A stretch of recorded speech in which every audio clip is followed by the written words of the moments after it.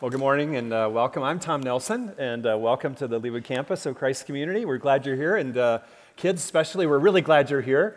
It's a fun day for all of us at Christ Community, and I see some students back from college, and it's just, I hope you feel very welcome here if you are from out of town or a regular at Christ Community. So let me again, on behalf of our whole team and our Christ Community family, give you a warm welcome on this beautiful day.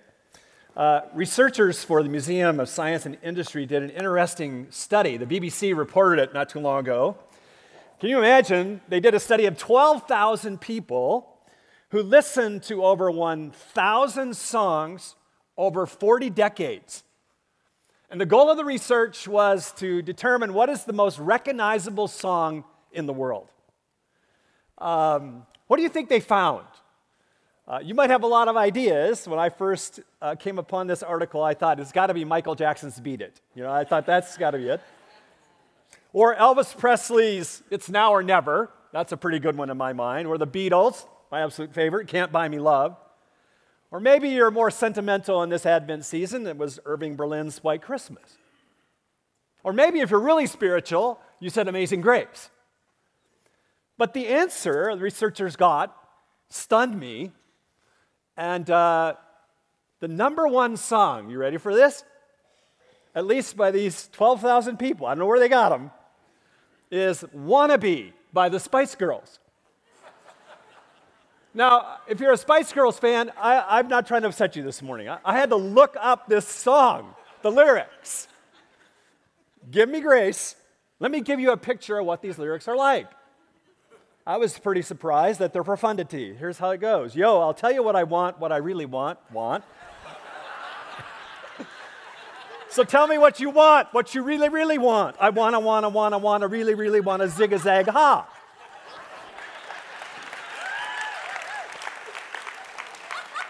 Would someone interpret that for me? My point is, regardless of what lyrics are when they're put to music, they have a way of sticking in our brains, don't they? Like nothing else. You've had that experience, an old song you haven't heard forever, and all of a sudden you hear it and you get all the words just like that. Or a song gets stuck in your head and you play it over and over again. I was at Starbucks with a friend of mine not too long ago, and I'm a real fan of Adele. And I heard this Adele song that I love. And I have to tell you, I played it over and over in my mind for at least a week. I couldn't get it out of there.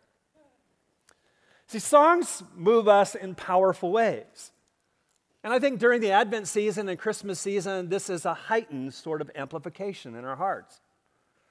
The holiday season fills the air with Christmas songs. And the question I have is, what Christmas songs are going to get stuck in your head this Christmas? More importantly, will they inspire you or will they sadden you? Will they foster hopefulness or cynicism? Will they sustain you or will they suffocate your soul? It seems to me there is a really common truth right in front of our eyes. And that is this, that the songs that stick in our heads profoundly shape our hearts. And today we are beginning our Advent message series that our teaching team is very excited about. And we've entitled this series, as you can tell, Songs That Sustain Us. And during this Advent season, we're going to explore lyrics of songs. Yes, songs that God's covenant people sang thousands of years ago as they gathered together for corporate worship. And there were songs that stuck in their heads and brought them in the midst of the most dire moments, the most buoyant hope, tranquil peace, unconditional love, and exuberant joy to their hearts. So this is where we're going in our Advent series. And I'd like to pray before this morning's message. Would you join me in prayer? Heavenly Father, during this Advent season of expectation, we not only look back at the Bethlehem manger, we look at the cross, we look at the empty tomb, and we long for your return. And in this parenthesis of your time, we ask that whatever our life circumstance is, whatever the doubts that haunt us, the loneliness that haunts us, wherever we are, that you would breathe hope into our souls. So open God's word to us, wherever we are in our spiritual life, and may it transform us. And we pray this morning particularly that you would put our hope in the right place. In Jesus' name, amen. Well, it's been a long time, and don't calculate the number of years. It's been a long time since I was a senior in high school. But there's one thing I remember in my senior year, and that is an entry by a girl named Marie in my high school yearbook. The entry was this: happiness is found when you have someone to love, something to do, and something to hope for. Now, these well-chosen words contain a great deal of wisdom because our relationships and our work matter in this matter of happiness, don't they? But what this entry into my yearbook said is that hopefulness also matters when it comes to happiness. Hopefulness and happiness to me are like hand and glove. They fit together. But what do we mean by hope and hopefulness? Hope is a word we often use, isn't it? We say things like, I hope you have a great day.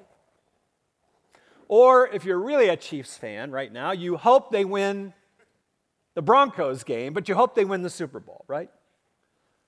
Or if you are wrestling at school as a student, you may say to your classmates, I hope I get an A in this English class. Or in your workplace, as year end comes around and your company has had a good year, you look at your colleague and you say, I hope we get a year-end bonus. See, we often use hope in this way as some desirable outcome we wish for, either for ourselves or for others. And of course, this is not a bad thing.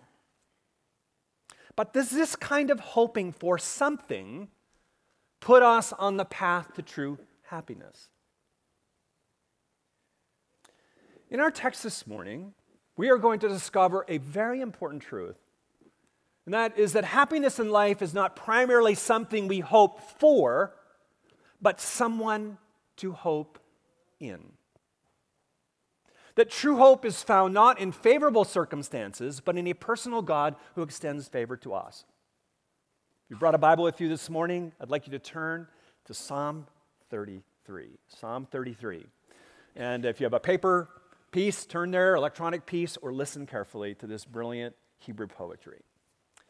The word psalm is not a common word we use today, is it? I can't remember the last time outside of church or the Bible I talked about a psalm.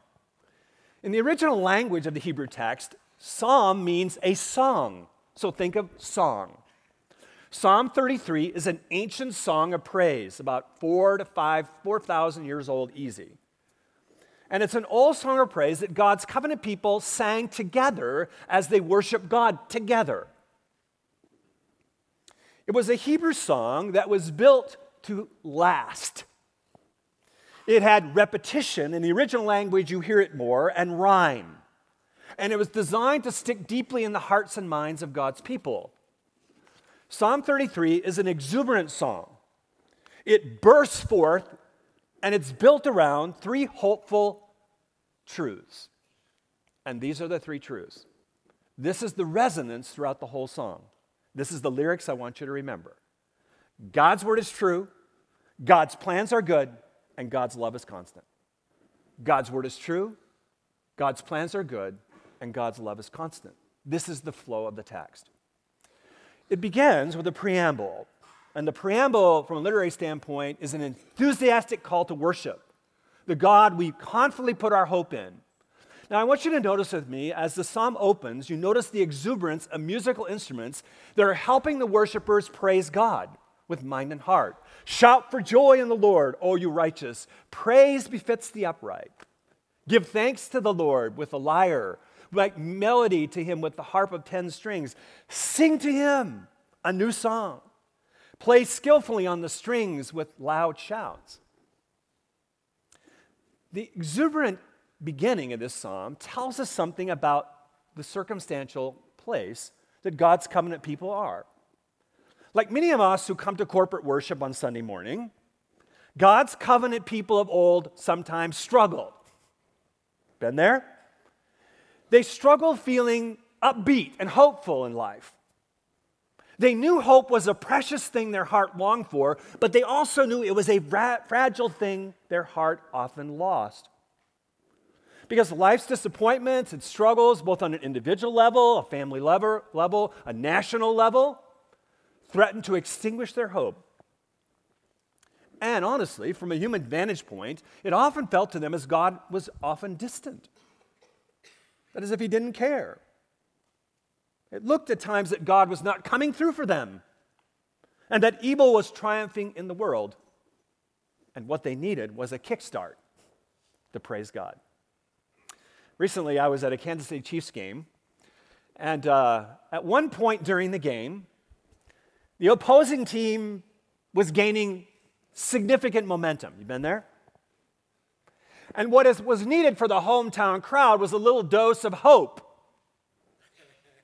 So all of a sudden, blaring over the sound system in massive decibels was the Rolling Stones' classic song, "Start Me Up." You been there? The minute that song started to play, the whole stadium stood up and erupted with enthusiasm. This is verses 1 through 3. It is a startup moment. It's an exuberant call to praise. And right on the heels of it is the first hopeful truth in God. The first emphasis of the song lyrics is that God's word is true. Verse 4 signals a different direction in the song lyric. It's changing. The first 3 verses are a cause for or a call to praise, and now the writer wants God's people to experience causes for praise. Why praise? And in verses 4 through 9, the thematic emphasis you'll notice is God, the powerful creator. You'll notice the repetition in the English, the phrase around the word of the Lord, the word of the Lord. You see that? The word of the Lord is upright. And the idea here is God's word is completely trustworthy and reliable. Verses 6 and 9, the song lyrics unleash the unimaginable power of God's word. Look at verse 6. By the word of the Lord, the heavens were made, and by the breath of his mouth, their host. The psalmist is simply echoing Genesis chapter 1 in a poetic way. He's recounting a phrase of creation of the heavens and earth. If you've read Genesis 1, you know that in each day of creation it says, and God said, and it was so. So the psalmist is putting this in poetic verse. That's exactly what he's echoing. The power of divine speech in creation is once again heard, and it's heard again in verse 9. Look at that. For God spoke, and what? It came to be. Do you hear that? God said, and it was so. He commanded, and it stood firm. So underlying the lyrics of this song is an impeccable logic we must not miss. The logic is designed to stick in our hearts and minds, particularly when life is going tough, when circumstances seem overwhelming to us, when loneliness is excruciating. The big idea tucked in the lyrics is this: if God spoke heavens and earth into existence by his very word, then when God speaks in revelation of the scriptures, he has the capability to do anything he says, and he will do it. In other words, if we put our hope in the God who created everything, knowing nothing can thwart him, we can fully trust what he has said to us. In other words, what the writer is saying and what God's people are singing together over each other is God's word and his work are inseparable. God's word is always true. He's always true to his promises. He always does what he says he will do. What he's saying is we can put our hope in God and his unfailing word. Eugene Peterson does a brilliant job in the Old Testament paraphrasing this verse. In the paraphrase, The Message, I commend it to you. And this is what he says. He says, for God's word is solid to the core. Everything he makes is sound inside and out. And what he is saying is you and I can put our hope in God because his words are absolutely and utterly true. What he has said in this book is absolutely and utterly true. This is not a hollow hope of some kind of naive optimism here that the writer is saying, nor is he telling us to put hope in our own relationships or our financial security or human government or political parties or leaders. He's saying, no, the true hope is bedrock in a relationship with a trustworthy God. True hope is not hoping for something, it's hoping in something, in someone. And let's be honest, hope is really ridiculous, isn't it?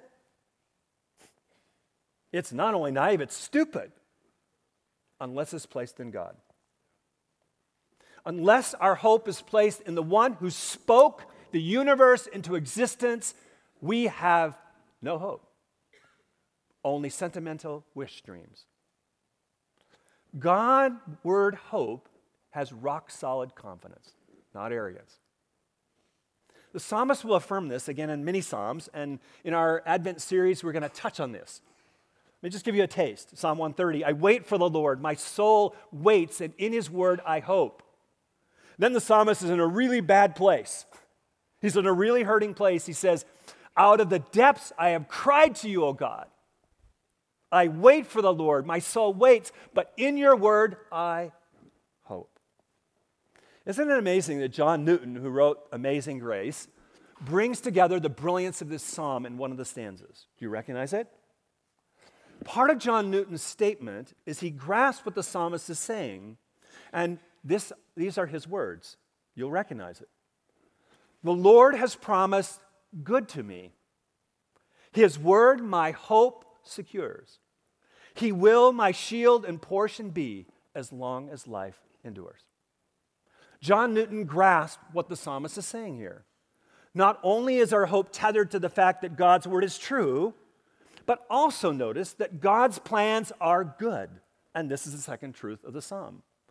Look at verses 10 through 17. The lyrics of the song now shift from focusing on God the Creator to God as the sovereign sustainer of creation, that God is involved in creation. God is providentially at work in the world, your world, my world, our present world. He is moving the world to a good and ultimate end of justice and righteousness. He is moving history to its God-glorifying crescendo. And the psalm echoes that as it builds to its literary crescendo. Notice, if you would, here in the song, how the psalmist contrasts the puny plans of nations, do you see that, with the sovereign plan of God. Look at verses 10 through 11.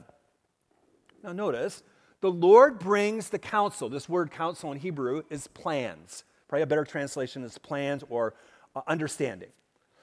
His plans of the nations to nothing, to zilch. He frustrates, that's my English translation, he frustrates the plans of the peoples. The counsel of the Lord stands forever, the plans of his heart to all generations. The focus of the psalmist is saying God's plans are good. They are unfailing. Human plans will fail. Humans will fail you. Nations will fail you. Leaders will fail you. But God's plans will not.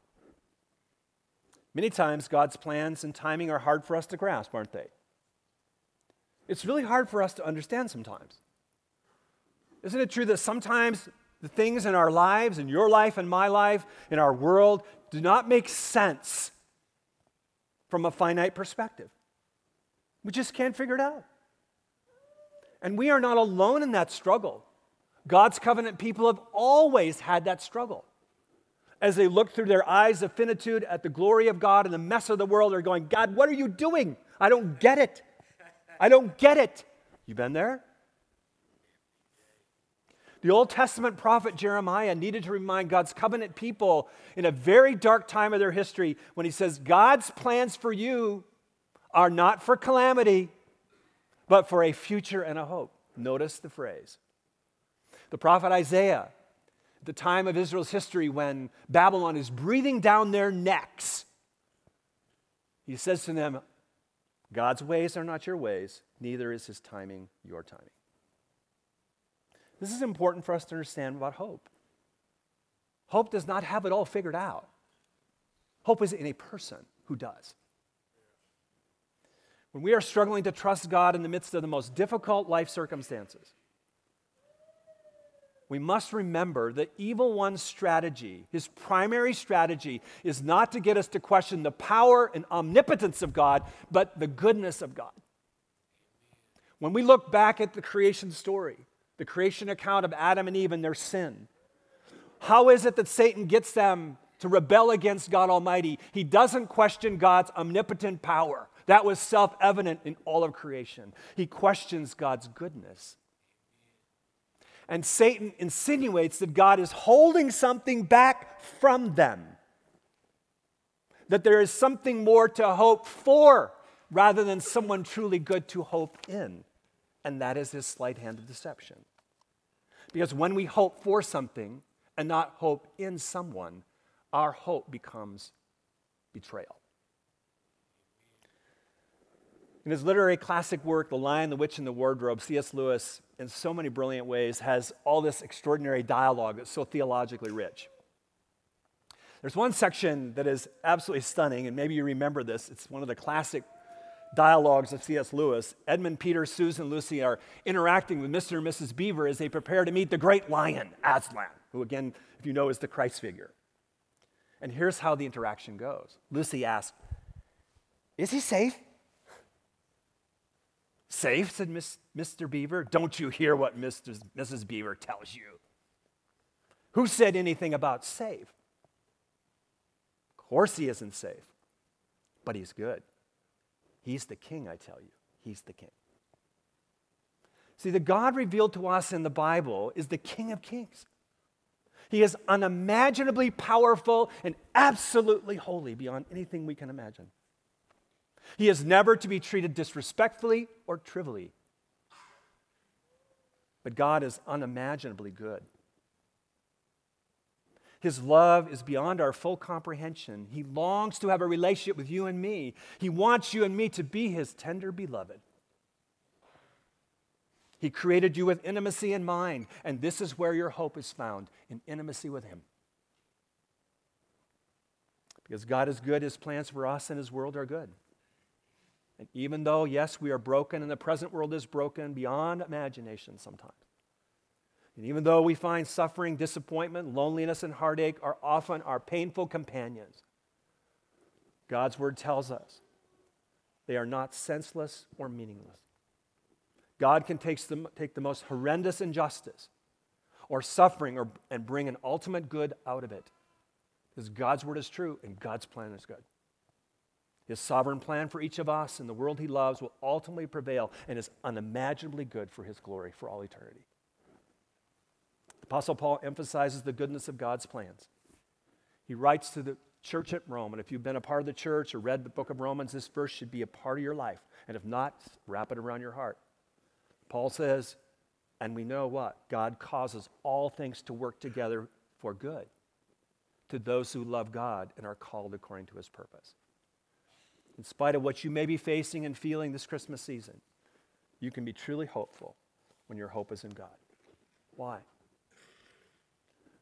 God's word is true. God's plans are good. But notice where this psalm goes, and that's God's love is constant. In verses 18 through the end of the song, you'll notice this rapturous joy, our confident hope and God's attentive love engaged in a kind of playful dance of joy. Do you see it? Those of you who love poetry can see it brilliantly. You see this dance of joy and love, a playful dance. Behold, the eye of the Lord is on those who fear him, the psalmist says, and those who hope in his steadfast love, that he may deliver their soul from death and keep them alive in famine. Our soul waits for the Lord. He is our help and our shield. Our heart is rapturously glad, is the text, in him because we trust in his holy name. The idea is it makes us giddy with joy. We cannot help but dance in his love. So he says, let your steadfast love, O Lord, be on us, even as we what? Hope in you. The song that began with this call to praise for hope-diminished hearts concludes in a dance of joyful trust in God and a renewed burst of life-giving hope to an entire congregation who comes before God with all their junk and all their heartaches and renews their focus. The word translated steadfast love we're going to see in our series over and over again. It's a main word in the Old Testament text. It surfaces many times in the Psalms, and we're just going to touch on it this morning, but more later. This important word connotes not only God's attentive care, the care that he knows every hair on our head, Jesus says, right? For his covenant people, but also his unwavering loyalty to them. Eugene Peterson summarizes and paraphrases this crescendo of Psalm 33 brilliantly. And here is the appeal that it ends. As God's people come and have renewed hope in someone. When Peterson writes, he says, this is it. Love us, God. Love us, God. With all you've got. That's what we're depending on. For many of us, Christmas season is a time we are freshly reminded of the fragility of hope. Many of us this Christmas will struggle being hopeful. Christmas gatherings often remind us, confront us, ambush us of past regret, painful losses, shattered dreams, broken relationships, and loved ones who are not with us anymore. Add to that life's pressing difficulties in the present, heartaches, distractions, failures. In the midst of all the mirth of happiness of the holiday seasons, many of us, if we're honest, feel very lonely and hopeless. Against the backdrop of the lyrical Psalm 33, from 4,000 years ago, the God of history, the God of creation, the God of redemption, the God of consummation beckons your heart this morning, my heart, to experience the hope our hearts so desperately long for. And the psalmist says, hope in God. His word is true, his plans are good, and his love is constant. His word is true, his plans are good, and his love is constant. So how can we be more sustained and buoyant with hopefulness in our lives this holiday season? Can I suggest 2 reflections for you this morning? First, get the right song in your head, okay? Get the right song in your head. Think with me for a moment, just a moment. What song has been playing and replaying in your head this week? It may be a good song, but is it the best song? Is it God's song of hope for you and me? What are the lyrics telling your heart? Are they reinforcing cynicism and hopelessness? Are they setting you up to hope for something rather than placing your hope in someone?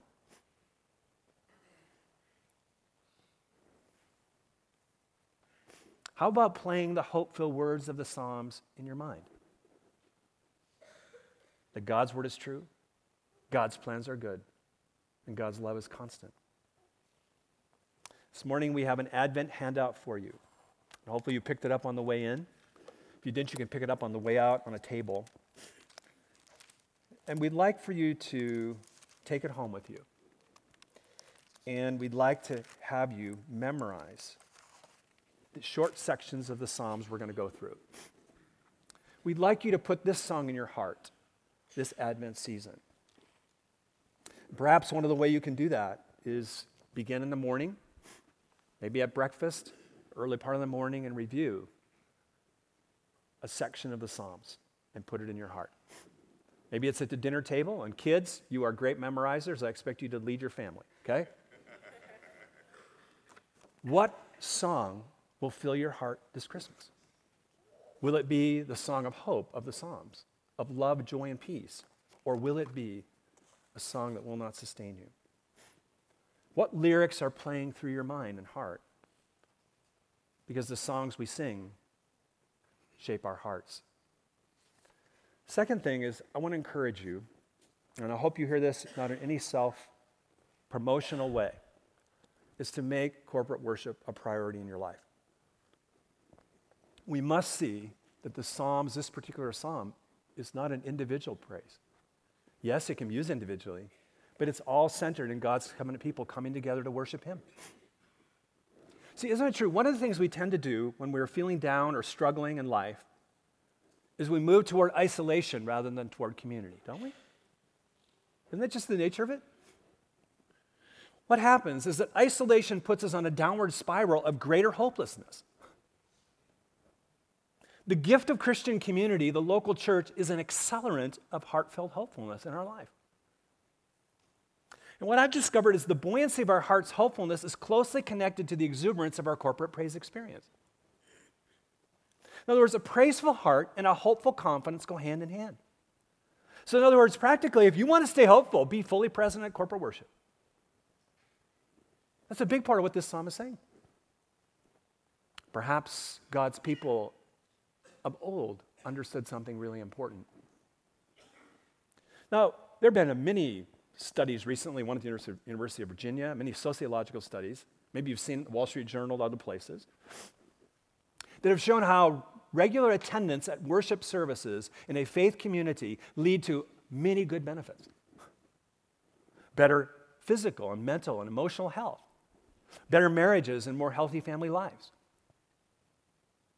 One of the reasons I think this is the case is that there is this symbiotic relationship, this close relationship with corporate praise and our individual hopefulness in life.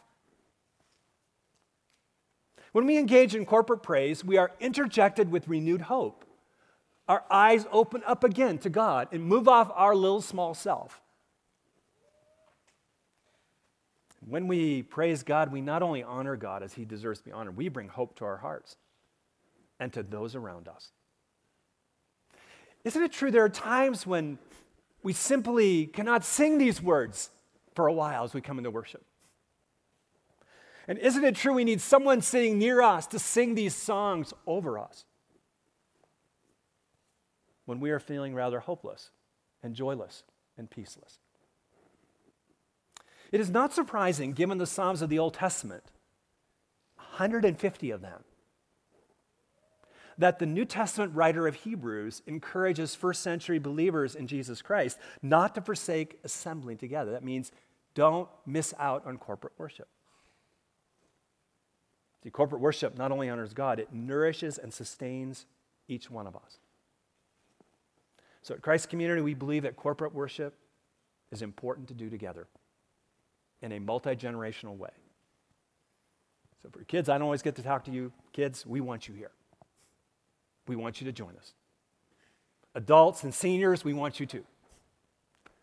Your very presence here, whether you are young, older, or in the middle, is a beacon of hope to others around you.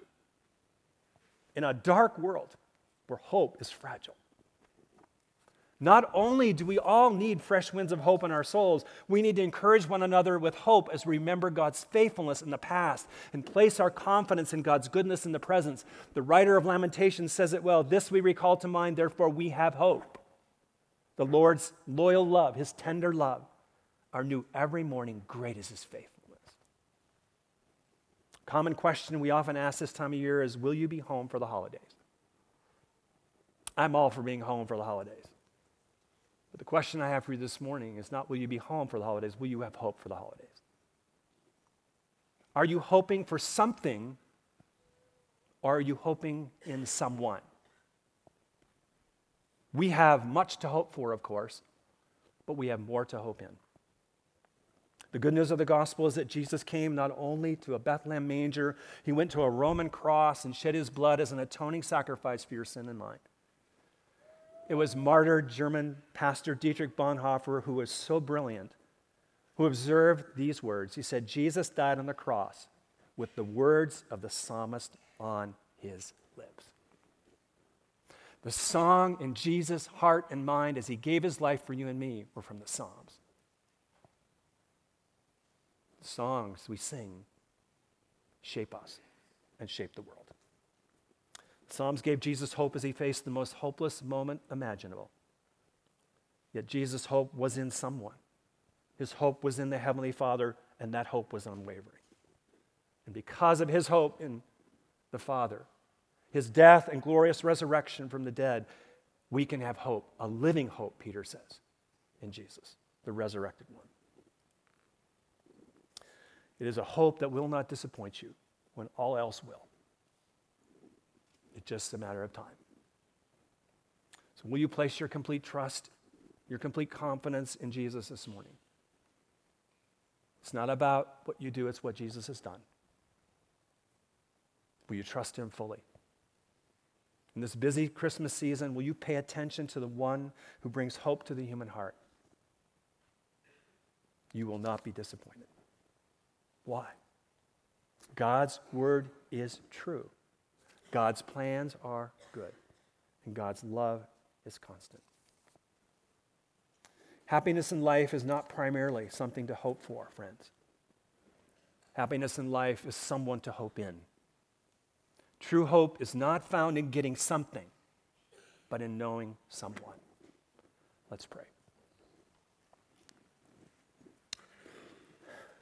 Heavenly Father, thank you for words of hope in a time and in a world where hopelessness seems to be winning the day. May each one of us tether our hope to the living Christ, to the good news of the gospel, to the resurrection power of Christ. And may we find true and living hope. In Jesus' name we pray.